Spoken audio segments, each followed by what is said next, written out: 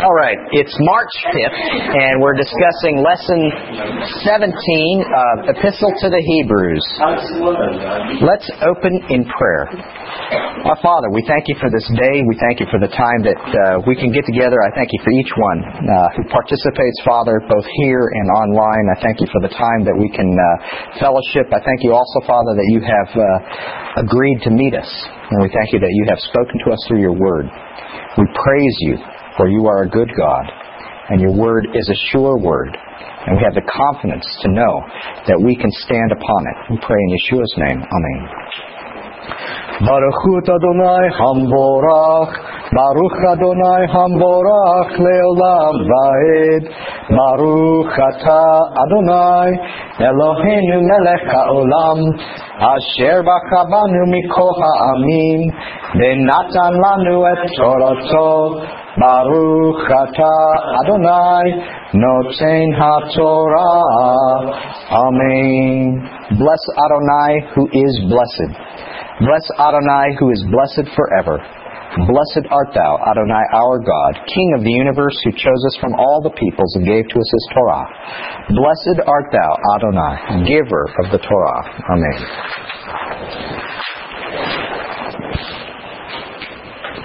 Thank you. I think this one should have been merged with last one. Yeah, it was close, wasn't it? It was fun, though. For laying aside the commandment of God, you hold, this is Yeshua speaking, he's speaking to some Pharisees, you hold the tradition of men, the washing of pitchers and cups, and many other such things you do. Is that wrong to wash pitchers and cups? No. He said to them, all too well you reject the commandment of God that you may keep your tradition. What's wrong is overturning what God has said in favor of a tradition.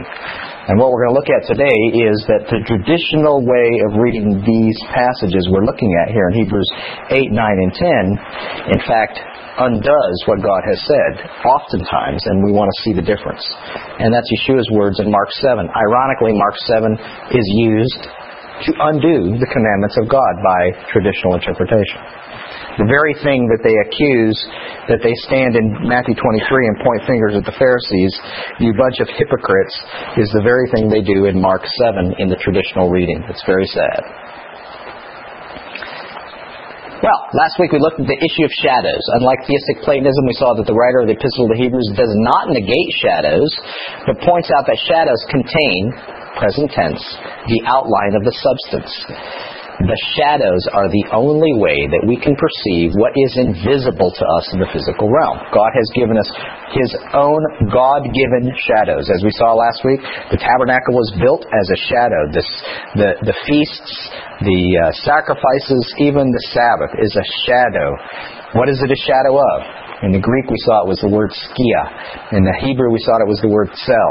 And we saw that it was in fact Betzalel, in the shadow of the Almighty, the young man Betzalel who constructed these furnishings of the tabernacle.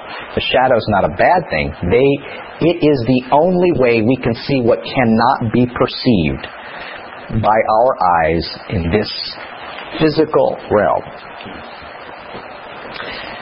The physical and spiritual are not in opposition to each other, but are in fact united, and they define reality. The earthly tabernacle was a copy of the heavenly one. It was a visible representation of what is invisible to us, and will remain invisible to us as long as we're here. The purpose of the shadows is to reveal, present tense, the original. It's to reveal. It keeps on revealing. The original. Just like a shadow shows the outline of a hand. Hebrews 9 describes this revelation and the relationship between shadows and their heavenly counterpart. When you begin to understand that these three chapters, 8, 9, and 10, are really the discussion of a more or less single topic, then you see that this using of the tabernacle is not a discussion of the tabernacle. It's a discussion of how the physical and the spiritual work together.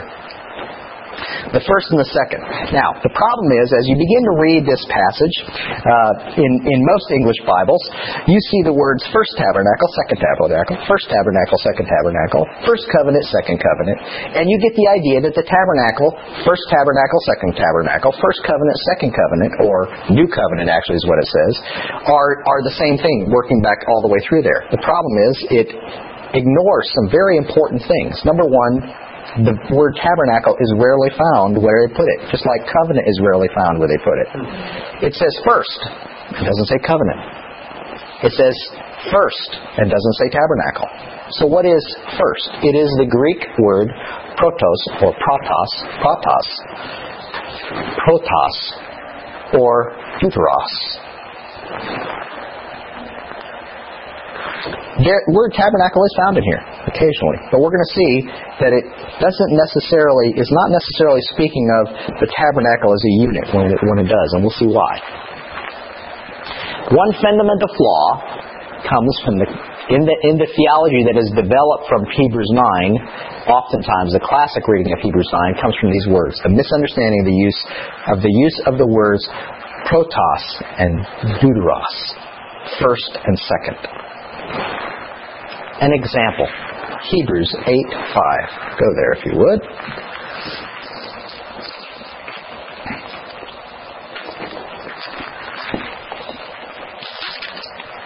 Which says, speaking of priests, right? Earthly priests who serve in the copy and shadow of heavenly things. Okay? So the earthly tabernacle was a copy or a shadow of a heavenly one, right? And Moses was divinely instructed when he was about to make the tabernacle that he said, "See that you make all things according to the pattern shown you on the mountain." Okay, now, it seems very elementary, which makes it kind of difficult to understand why people confuse the issues of first and second here. Which tabernacle was first? Spirit in time? Spirit. That's right. So if I were to read Hebrews chapter 9 with that reference, what will I do? The first tabernacle is the heavenly one. That's been undone by the second one, the earthly one. That flips it backwards, doesn't it? Well, why are they doing the flipping backwards? Why are they saying the first is the earthly and the second is the spiritual or the heavenly one? And that's the way we see it. Yeah, but it's not second. It's not second at all. It was first. Moses made the earthly tabernacle second. It was a copy of the original, which is the first, the original. Right? So in other words, protos and deuteros has nothing to do with any of that. If it did, it would be completely backwards from the way people are reading it anyway. Do you understand? That makes sense. What's first, what's second? Well, let's talk about the covenants. Is there a first covenant, second covenant? Is that what it describes in chapter 8 and chapter 10? Maybe, but the question becomes, which came first? That's an interesting question. Well, if I'm going to use the tabernacle, first, second, as a reference, which came first? The spiritual came first. The heavenly one was the original, and Moses made a copy many, many, many years, or infinite number of years later, right? Which came first? So the whole issue of first, second is not in relationship to which one came first of the tabernacle, and I'll show you why. The minute you start playing this game, then it's Old Covenant, New Covenant, First Covenant, Second Covenant, right? I mean, it's easy to see the replacements. The later replaces the earlier, right? Well, how does the earthly tabernacle replace the earlier? It doesn't. It can't possibly.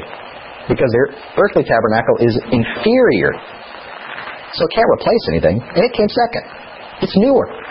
It's the new one. Doesn't the new always replace the old? That's right. See how we are so locked in our thinking that we can miss the very obvious.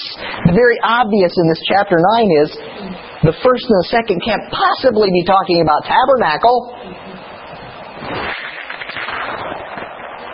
Instead, if you carefully read it, you read that it's talking about parts of the tabernacle. Some versions actually correctly use and insert the word part into there. the English versions, okay? It's added word, but they're trying to be clear. It's talking about a first part of the earthly tabernacle and a second part of the earthly tabernacle. The protos of the earthly tabernacle and the deuteros of the earthly tabernacle. Why is he talking about that, protos, deuteros? Why is he talking about the first and the second in the earthly tabernacle? What's his point? And as you begin to read, you begin to discover there's a very important definition he's giving to these words, protos and deuteros. And the definition has nothing to do with sequential, except that if you participated in the morning prayers, you might be able to figure this out. If you had ever been to Jerusalem during festival time, you might be able to figure this out as well. Without anybody explaining it, you would understand that as you approach the temple, there are increasing levels of holiness. And the first level, as you enter the temple, the first level of holiness is in the visible part of the holy place. And the ultimate level, the second level of holiness for the priests, is in fact in the Holy of Holies. So the first is the holy place, and the second is the Holy of Holies. The protos is the holy place. The deuteros, is in the Holy of Holies. Okay? You're moving inward in levels of holiness. Go to chapter 9, verse 2. And I'm going to actually read in my New King James because that is the basis for something we're going to do here later as well. So you're free to read in your Bibles or your workbook has a text as well. Hebrews 9:2 says, Actually, let me start in verse 1. Then indeed, even the first covenant, and the word covenant is added, even the first had ordinances of divine service and the earthly sanctuary, for a tabernacle was prepared. The first part, my Bible says part, the first part in which were the lampstand, the table, and the showbread, which are called the sanctuary. And behind the second veil, the part of the tabernacle which is called the holiest of all, which had the golden censer and the ark of the covenant overlaid on all sides with gold, in which were the golden pot that had the manna, Aaron's rod that budded, and the tablets in the covenant. And above it were the cherubim of glory overshadowing the mercy seat. Of these things we cannot now speak in detail. Now these things, what things? These two parts of the tabernacle were prepared. Now these things had always been thus prepared. The priests always went into the first part. They always went into the first. Every day they went into the first part to do what? To clean the wicks. On Shabbat they changed the bread, right? And to keep the menorah lit, right? Went into the first part of the tabernacle performing their services. But in the second part of the high priest went alone once a year, not without blood, which he offered for himself and the sins of the people committed in ignorance. The Holy Spirit indicates this, that the way into the Holy of Holies was not made manifest while the first tabernacle was still standing. Which is the first tabernacle? The one in the heavenlies. It's not talking about the first tabernacle. It's going back. It's talking about the first part. And actually, the word tabernacle there doesn't have to be capital T. It's the first compartment. While it was still standing, it was symbolic. And the word there is, it was a parable. It was a parable for the present time in which both gifts and sacrifices are offered, which cannot make him who performed the service perfect in regard to conscience, concerning all of foods and drinks, various washings, and fleshly ordinances imposed until the time of Reformation. We're going to deal with this translation here in a second. But what is visible? The daily. Every day. What's behind the veil? Do the priests get to see what's behind the veil? Nope. Do they know what's behind the veil? Kinda. Have they ever seen it? Never seen it. Never once. Never seen it. It's invisible to them. In fact, in the entire time of the Second Temple, there was nothing back there. Nothing. They would go in and pour the blood on a stone because the Ark of the Covenant wasn't there. But it was invisible to them. Understand? It was invisible to them. It was not where they went. We're being told This is a metaphor. He's telling us that the earthly tabernacle is a metaphor to explain something. He's not saying it's a metaphor in all the time. He's saying, I'm using this, the Holy Spirit is using the tabernacle to explain something to us. There's a visible and an invisible. Verses 3 through 8. The second refers to what is behind the veil. The deuteros is what's behind the veil in the earthly tabernacle. It's what was daily invisible. They only went in once a year. Okay? Well, we've already been given this correlation. That's why we looked at Yom Kippur last week, or 2 weeks ago. We've already been given this correlation. What was Yom Kippur? How was it a picture of something? It was a picture of what Yeshua did in the heavenlies, in the invisible. So we've already got this idea that the Holy of Holies is somehow connected to the Holy of Holies in the heavenlies. Okay, it is not just a copy of. There's a relationship. Something happens there. Okay, the spiritual one, or the one in. I shouldn't say the spiritual one. The one in the heavenlies, Yeshua did it once. The one on earth, somebody had to go in every year, but not every day. Okay? Not every day. We want to get the relationship right. There's a daily thing, and then there's something that's reserved. Okay? An invisible, where only the high priest goes. So let's look at that. It is a parable. Verses 8 through 9. The Holy Spirit indicating this, that the way into the Holy of Holies, into the holiest of all, was not yet made manifest while the first tabernacle was still standing. Remember, first tabernacle can't possibly be speaking of the first of two tabernacles. It must be speaking of the first part, the protos, which we've seen already. And the reason why is because the first tabernacle, as the writer of Hebrews has told us in chapter 8, verse 5, was the one in the heavenlies. It was symbolic for the present time in which both gifts and sacrifices were offered, which cannot make him who performed the service perfect in regard to conscience, concerning only with foods and drinks various washings and fleshly ordinances imposed until the time of Reformation. Fleshly ordinances. That sounds like what we read last week, and it's down here in verse 13. For if the blood of bulls and goats and the ashes of a heifer, sprinkling the unclean, sanctifies for the purifying of the flesh in present tense. Wait a minute. The flesh, same word by the sarx there. Same word, fleshly ordinances. There's something physical about it. Oh, the tabernacle. The first part of the tabernacle had a physical representation. They were doing stuff every day, physically, right? It's a parable for us. See? The two parts of the tabernacle. One part's invisible. That's where nothing happens except once a year.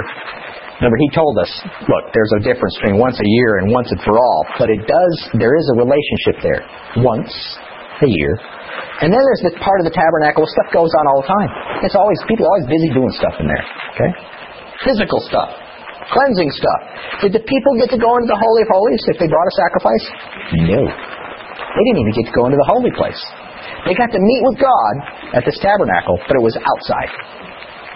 So that even the physical stuff that's going on only had so much of a level of purity, or holiness rather. Right? It's the holiest of all. That ultimate level of holiness was reserved. It's a parable. It's a metaphor. It's showing us the relationship between what is not seen and what's seen. What's not seen? The tabernacle in the heavenlies. We don't see it. What do we do see? This shadow here. Well, we don't today, but those people getting this letter, they said, well, the tabernacle, a temple, we see it. Yes, we see it. We can experience it. And what's he trying to tell them? Look, that's a physical thing. It's not bad. It's a physical thing. But understand that it has physical ramifications. But even in that very physical thing, there's a picture of what's going on. Something happens here on earth, physically, and it's being somehow represented in the heavenlies, or vice versa, rather. So we see that the first part of it's not the first tabernacle, but rather the first part, not the earthly one, the first part of the, not the earthly tabernacle, but the first part of the earthly one. The earthly tabernacle. There it says the first tabernacle. The writer's already given us the definition for protos and deuteros. Okay? Okay, what is the definition based on what we've seen so far? What's the definition for protos and deuteros? What's the definition? First and second. What's the first part? The Holy Place. Okay, and can I see it or not see it? No. Okay, what's the second part? Holy of Holies. Can I see it or not see it? No, it's behind the veil. That's his point. It's behind the veil. It's not seen. So there's a visible and an invisible part. Okay? So he's given us the picture. There's visible and invisible. How do the visible and invisible work together? Which is what we did spend our homework with. Look at that. Go back to verse 9. It's pretty cool. Chapter 9, verse 5, which says, speaking of the Ark of the Covenant and the cherubim, it says, and above it were the cherubim of glory overshadowing the mercy seat. Of these things we cannot now speak in detail. That overshadowing is actually in the present tense, and look what word it is. Kataskiazo. We looked at that last week. The shadow. And this is what Rashi says. It's kind of cool. Rashi says, the cherubim, now he didn't read Hebrews probably, it says the cherubim overshadowing, they were a representation of the Almighty. He cast His shadow through them. So they didn't look like the Almighty, but they were a fill-in, as it were. We were supposed to look at that and know that's the throne of the Almighty. Okay? Because they were a shadow, as it were.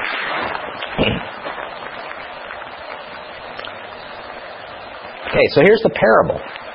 And that's what it says. The Holy Spirit was signifying thus, verse 8, the Holy Spirit was indicating this, that the way into the Holy of Alls was not made manifest. It was symbolic. Verse 9. It was symbolic, and that's the word parable. It was a parable.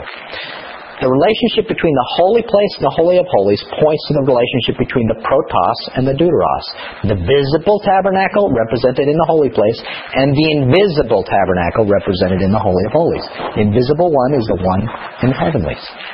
Okay? You want to know what the one in the heavenlies looks like? Look at the one on earth. You want to know how the one in the heavenlies relates to the one on earth? How did the Holy of Holies relate to the holy place on earth? Okay? So it's kind of like, you know those little Russian dolls where they get, you keep getting smaller and smaller. So it's kind of like, it's almost circular logic. It's almost like you're looking in a mirror which sees yourself in another mirror, and the figures go into the distance. It's kind of like that idea. It's like it's a picture of a picture of a picture. But the point is that earthly tabernacle represents the relationship between the earthly tabernacle and the heavenly tabernacle. The whole point of bringing this tabernacle discussion in the middle of chapter 8 and 10, chapter 9, its whole point is to make this point. That's the only reason he even brought up the tabernacle was to make this point. It is a parable. I'm going to tell you something about how this stuff works, is what he says. This is how it works. You know the tabernacle? It's a parable. You know you had a first part which you walked into, but there was a second part you couldn't see? And you know how the two related to each other? You knew that you couldn't come into the first part unless the high priest had gone into the second part once a year. You knew that it worked because of that, and yet you still couldn't go there. You couldn't see it, but you knew that it worked because you were there doing it. Right? He's saying, if you want to know how all this stuff works with Yeshua as a high priest, this is how it works. It works like the tabernacle works. You can see that. You know how the tabernacle works. He's talking to people who know it full well. You know how it works. And this is how it works. This is the nature of... And so he's using it to explain the way that the heavenlies relate, or the heavenly tabernacle relates to us here on earth. Once you correctly define the writer's use of the words protos and deuteros, and then you go back and read chapters 8 and 10, careful to eliminate the added words and just find first and second, or maybe even new, possibly. You begin to go on, wait a minute. That's exactly what he's trying to do. He's trying to show me that things have not been done away with. However, the heavenlies, what you can't see, actually is better. It's better. So if the first part, if the earthly is taken away from you, rest assured you have the heavenly. It's better. Okay? Well, we understand that, but we sure can make a whole lot of mess out of these passages if we try and make it say something other than that. Okay? The entire argument is kal vachomer. How much more? Go back to chapter 9, verse 11. But Messiah came as high priest of the good things to come, which with the greater and more perfect tabernacle, not made with hands, that is not of this creation. It's the first one, by the way. But he doesn't even call it the first because he doesn't want to confuse us. Right? It's the original. Not with the blood of bulls and goats and calves, but with his own blood he entered the most holy place once for all. Remember, the high priest goes in once a year. Yeshua goes in once for all, having obtained the eternal redemption, not just cleansing of the flesh, right? But eternal redemption. For if, and get this, here's the kal vachomer, but if the blood of bulls and goats and the ashes of a heifer sprinkling the unclean sanctifies for the purifying of the flesh, how much more shall the blood of Messiah, who through the eternal Spirit offered himself without spot to God, cleanse your conscience from dead works to serve the living God. And for this reason, he is the meat. See, he's getting to this point. All of it was about getting to this point. For this reason, he is the mediator of the new covenant by means of death, for the redemption of the transgressions under the first covenant. That, by the way, that does say first covenant there. Okay, first covenant, that those who are called may receive the promise of eternal inheritance. Now, if I follow the word first all the way through there, what do I get a correlation then between the two parts of the tabernacle, not two tabernacles, the two parts of the earthly tabernacle in relationship to covenant? Right there. What do I get? There's a visible part and an invisible part. Are they two separate parts?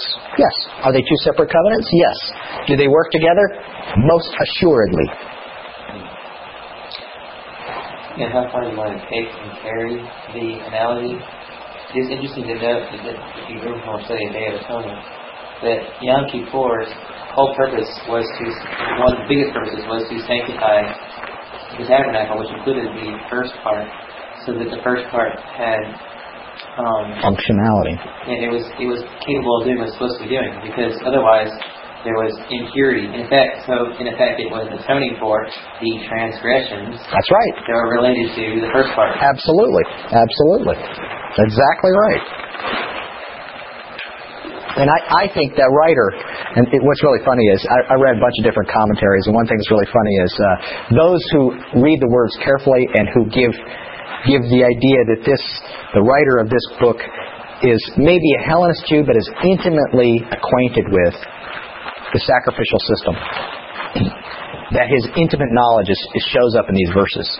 Because his careful use of words, and just like Joshua indicates, his careful use of words, but also understanding the very purpose of Yom Kippur, in his use of Yom Kippur as a picture of what Yeshua did. His very understanding of that, and then using the tabernacle, proves his intimate knowledge. And that's, again, my own personal view is that it's Luke, and he's not a Gentile. He's actually a Hellenized Jew.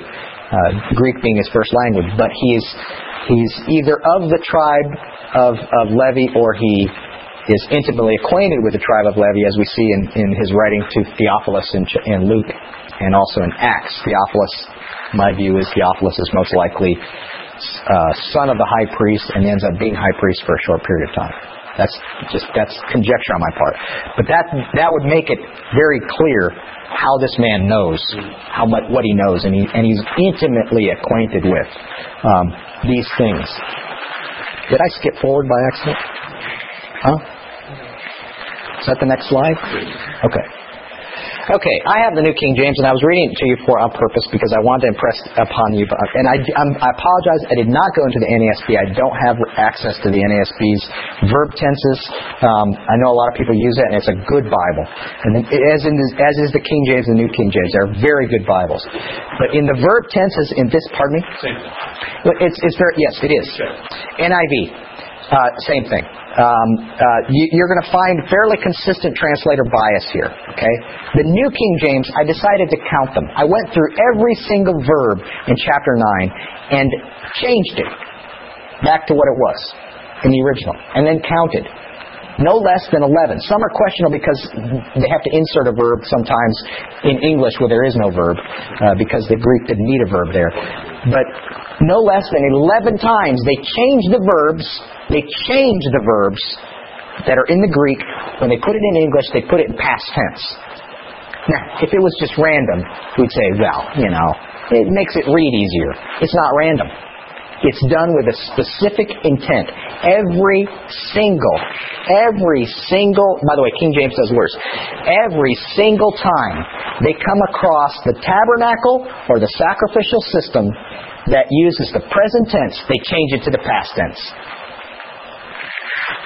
You know what's so odd about that too is that NAS in this case, when the translators change the tenses in the 4 gospel accounts, there's a little asterisk there. Where it says, and Jesus was saying to them, which is the correct translation, but they say, when Jesus said. And there's a little asterisk there every last time. That's right. To indicate that they don't do it here. They don't do it here.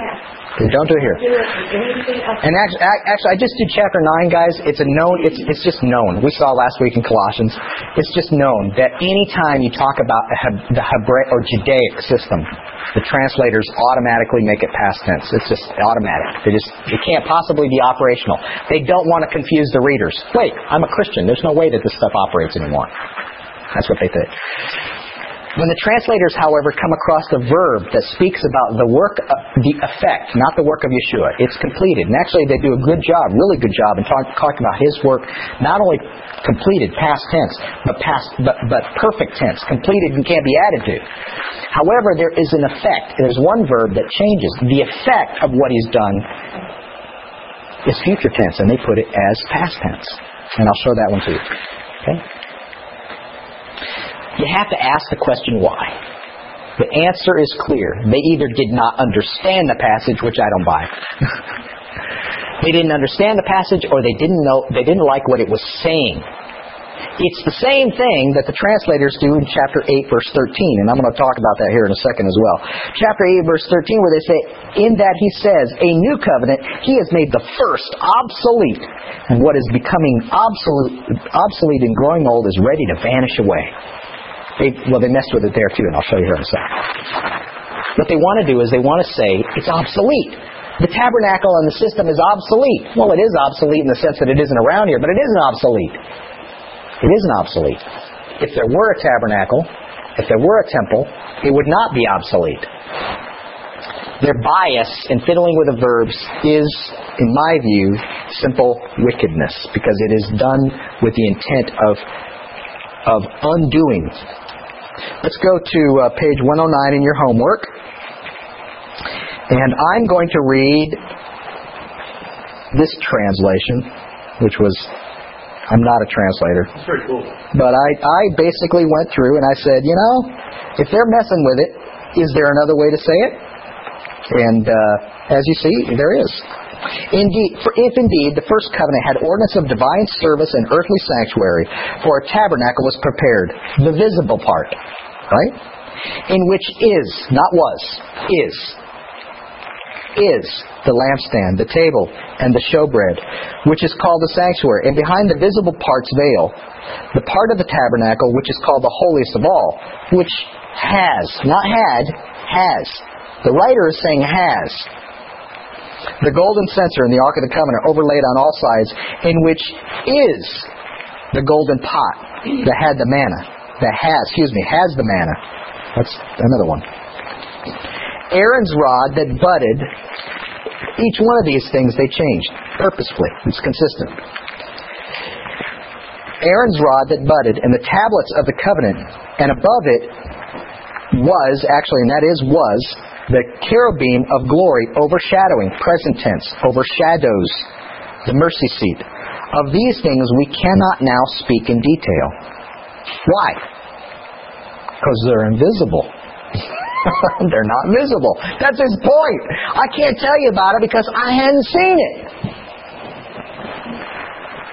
Now, when these things had been thus prepared, past tense, that's correct, the priests always, not went, always go. The priests go into the visible part of the tabernacle performing the services. But into the invisible part, the high priest, guess what? Present tense, goes alone once a year, not without blood, which he, guess what? Offers, not offered, offers for himself and for the people's sins committed in ignorance. The Holy Spirit, guess what? Is illustrating this point. That the way into the invisible part, the holiest of all, was not made evident, while the visible part still has standing or is in use. Right? Do you guys understand when it actually made the point? And in our study, we actually saw that on Yom Kippur.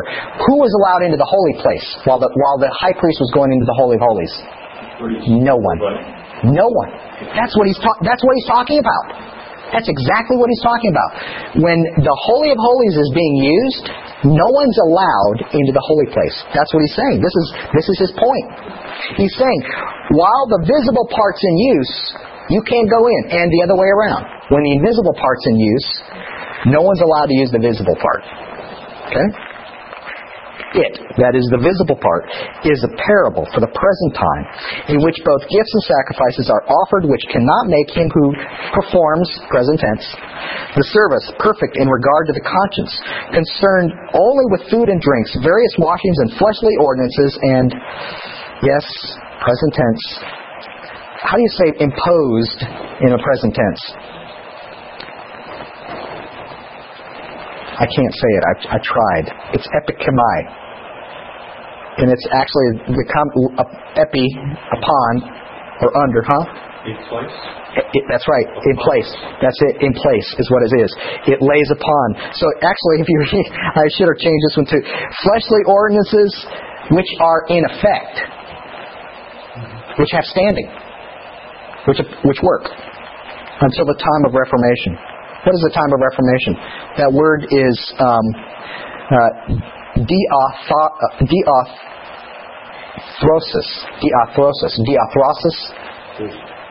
diathrosis. Ortho, if your bones break, right? They're not straight. You go to orthopedic surgeon, or you go to someone who deals with the straightening of bones. That's what ortho is talking about, to make it perfectly straight. When is the time when everything is perfectly straight? It wasn't in the past tense. And it's not in the present tense either.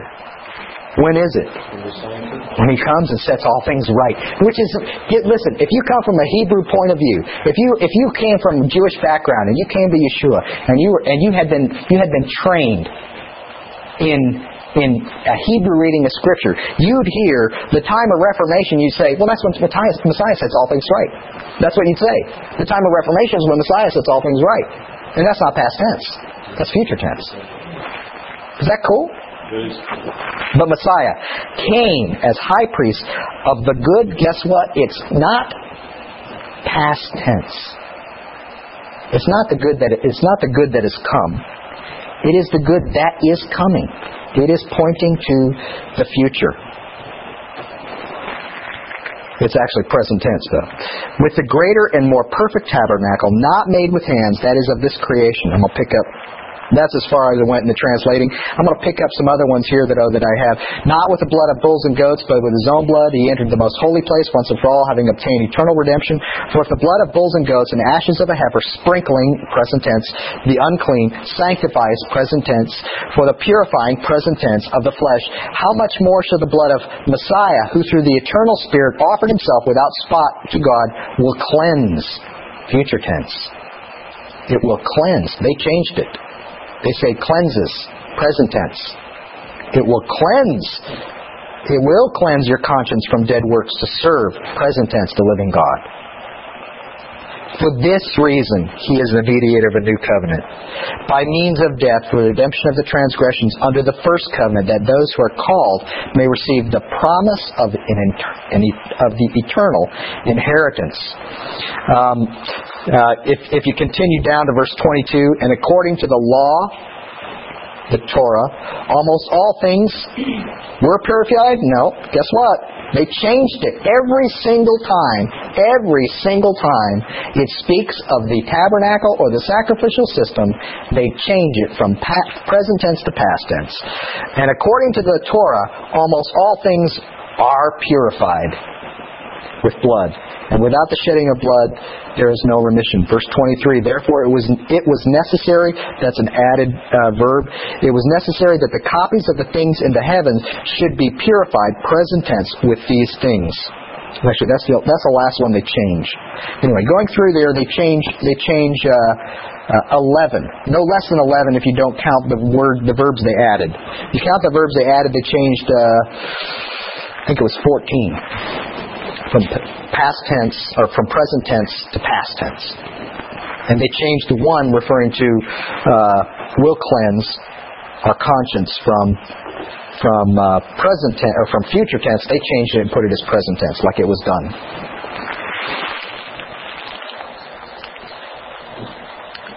Let's look at this, visible and invisible, because this was really the point of us doing this. It was the point he was trying to make.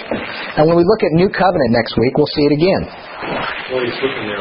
Morgan said that this seemed to her to be yet another indication of the timing of the writing. It is. I believe that's true. How could he use present tense in any of these would not hit? I'll tell you the theological answer, and it's not an invalid one. The Mishnah uses present tense as well.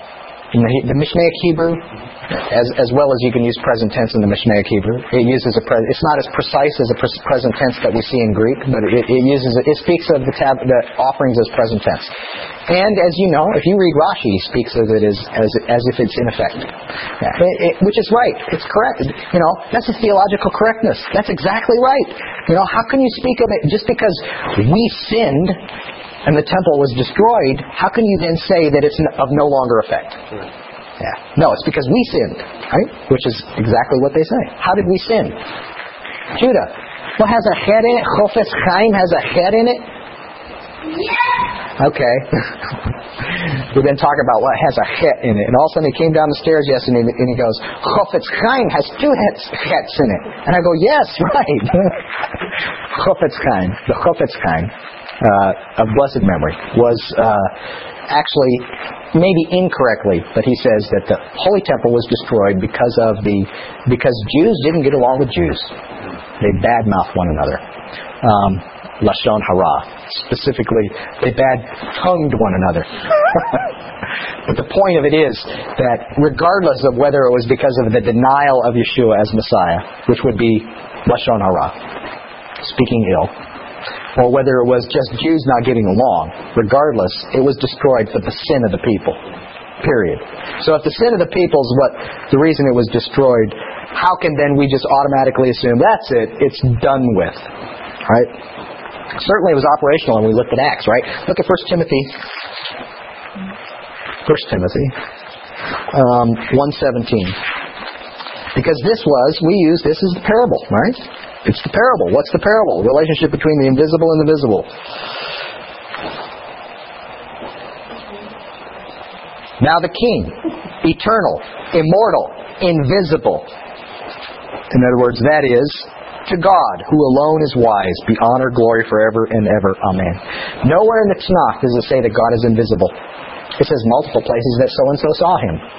And yet Judaism holds as one of their principal articles of, quote, faith, that God is invisible.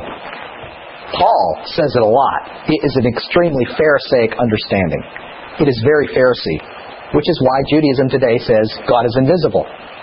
We have God as invisible from our best-known Pharisee, Paul. God is invisible. He cannot be seen. We know. And his wife. Oh, darn it, we saw God. Yeah. We're going to die. We have to. That's right. We saw it. And when we did Messiah Tanakh, they saw Him.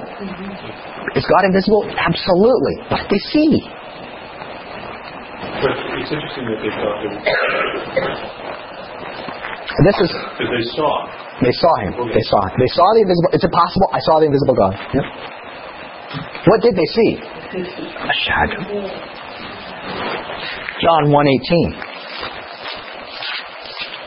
Now, I got to be careful how I say this, but I want you to see my point in bringing this up. John 1:18 says, "No one has seen God at any time." Oh, John comes from probably a priestly family. I'm thinking he's family of the high priest, right? No one has seen God at any time.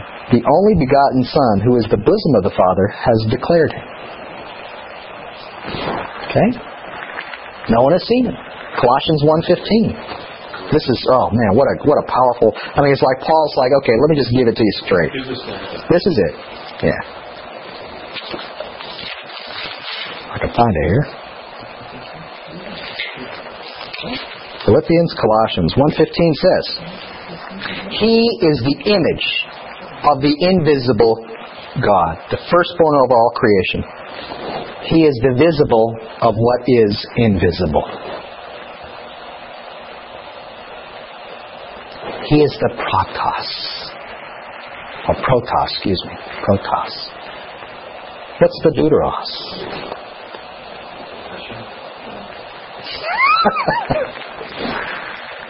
He is the visible image of He who is invisible. Okay? John 1:1-14. In the beginning was the Word, and the Word was with God, and the Word was God. He was in the beginning with God. But wait, He is also the deuteros. All things were made through Him, and without Him nothing was made that was made. In Him was life, and the light was the light of men. And the light shines in darkness, and the darkness did not comprehend it. Skipping down to verse 14. And the Word became flesh and dwelt among us. Wow. That's the tabernacle. That's tabernacle language. Right? What's the reason for building the tabernacle? That I may dwell among them, or I may dwell in them, right? That's tabernacle language. And the Word became flesh and dwelt among us. And we beheld His glory, the glory as of the only begotten of the Father, full of grace and truth. And then verse 18, no one has seen God at any time. The only begotten Son is in the bosom of the Father. He is God manifest. John 14:8-11. Yeah, hello. Yeah. Philip said, Lord, show us the Father. It will be sufficient for us. Yeshua said to him, Have I been with you so long, and yet you have not known me, Philip? He who has seen me has seen the Father. So how can you say, show us the Father? Okay, I want to be careful how I say this, but I want to tell you straight up. Yeshua is the shadow. Anybody that denigrates shadows is denigrating the Master.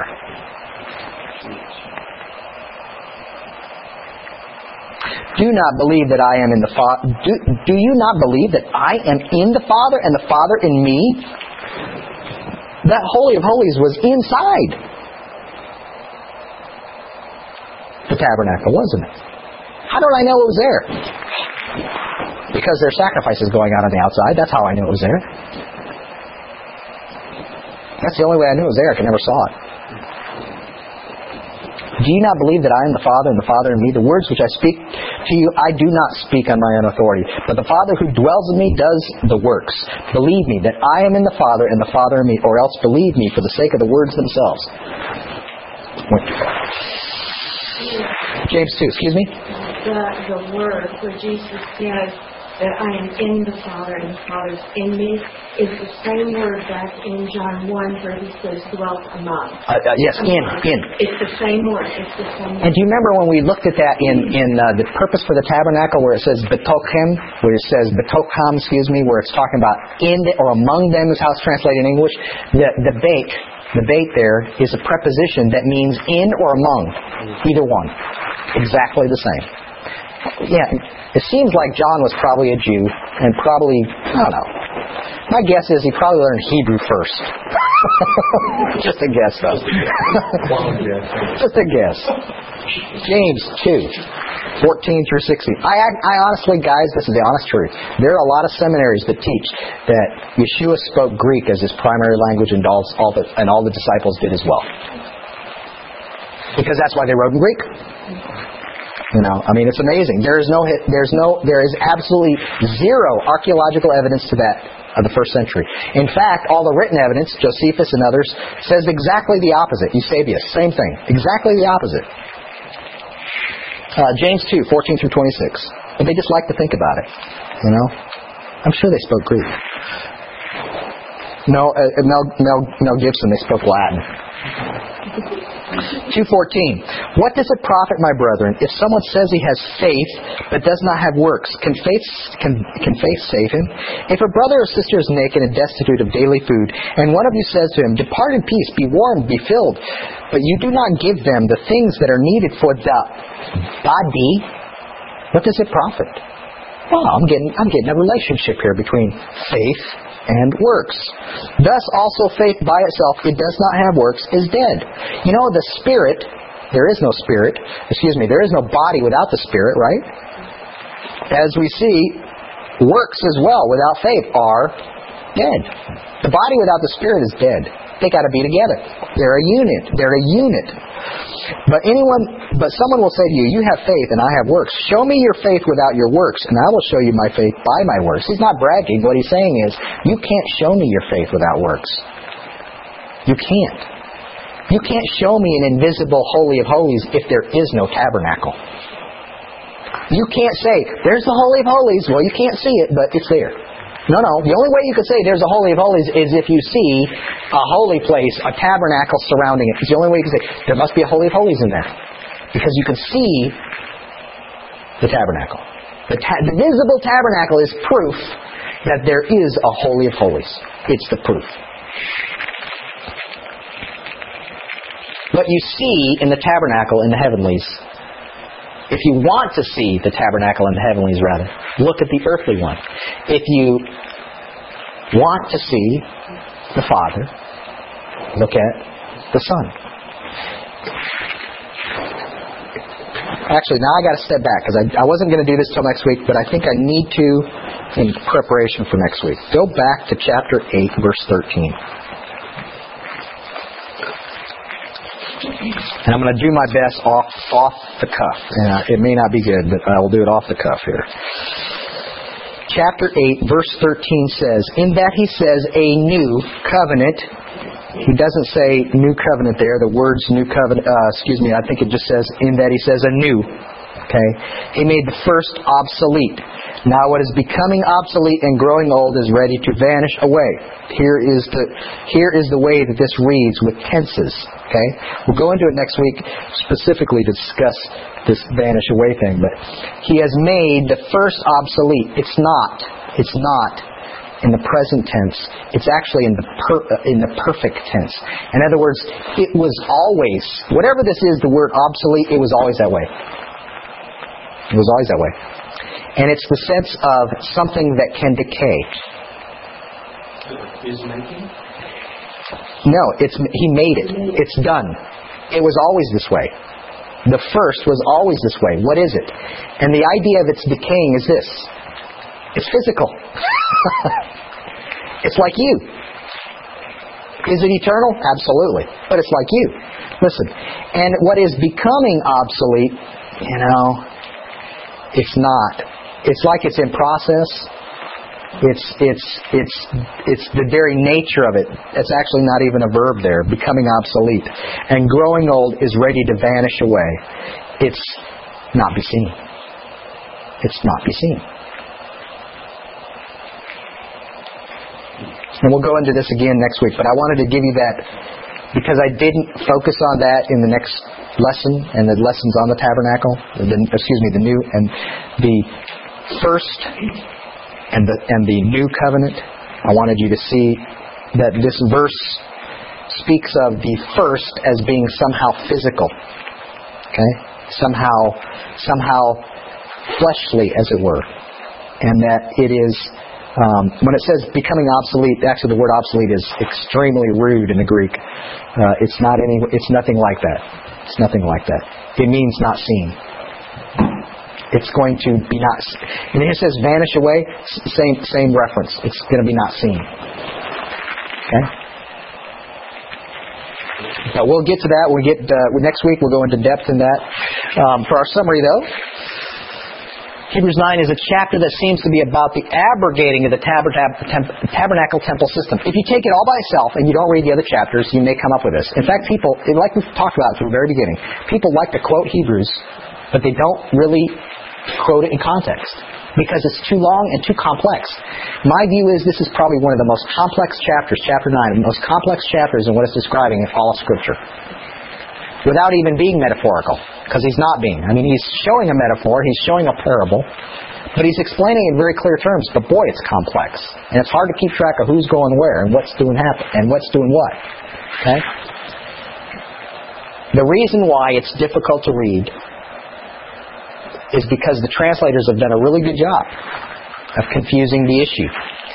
The tabernacle imagery is not being used to abrogate it, but instead it's being used to point to the relationship between the visible and the invisible, because the discussion which began in chapter 8 and continues into chapter 10 is about the new covenant and Yeshua being the mediator of it. And the writer is trying to teach us what first means and what second means, what old means and what new means.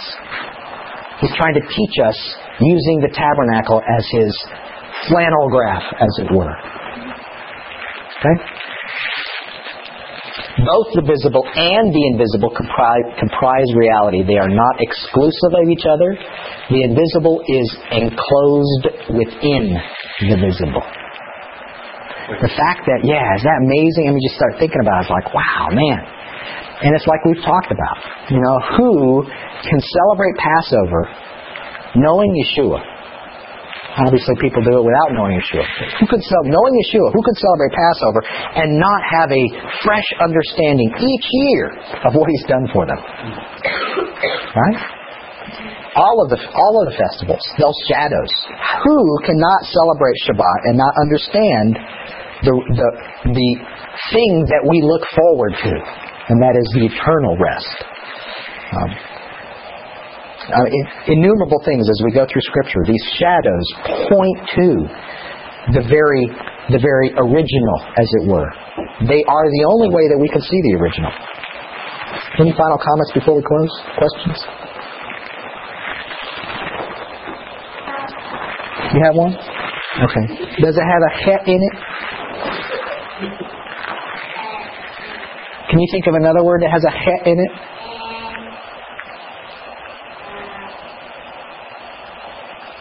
Does Baruch have a het in it?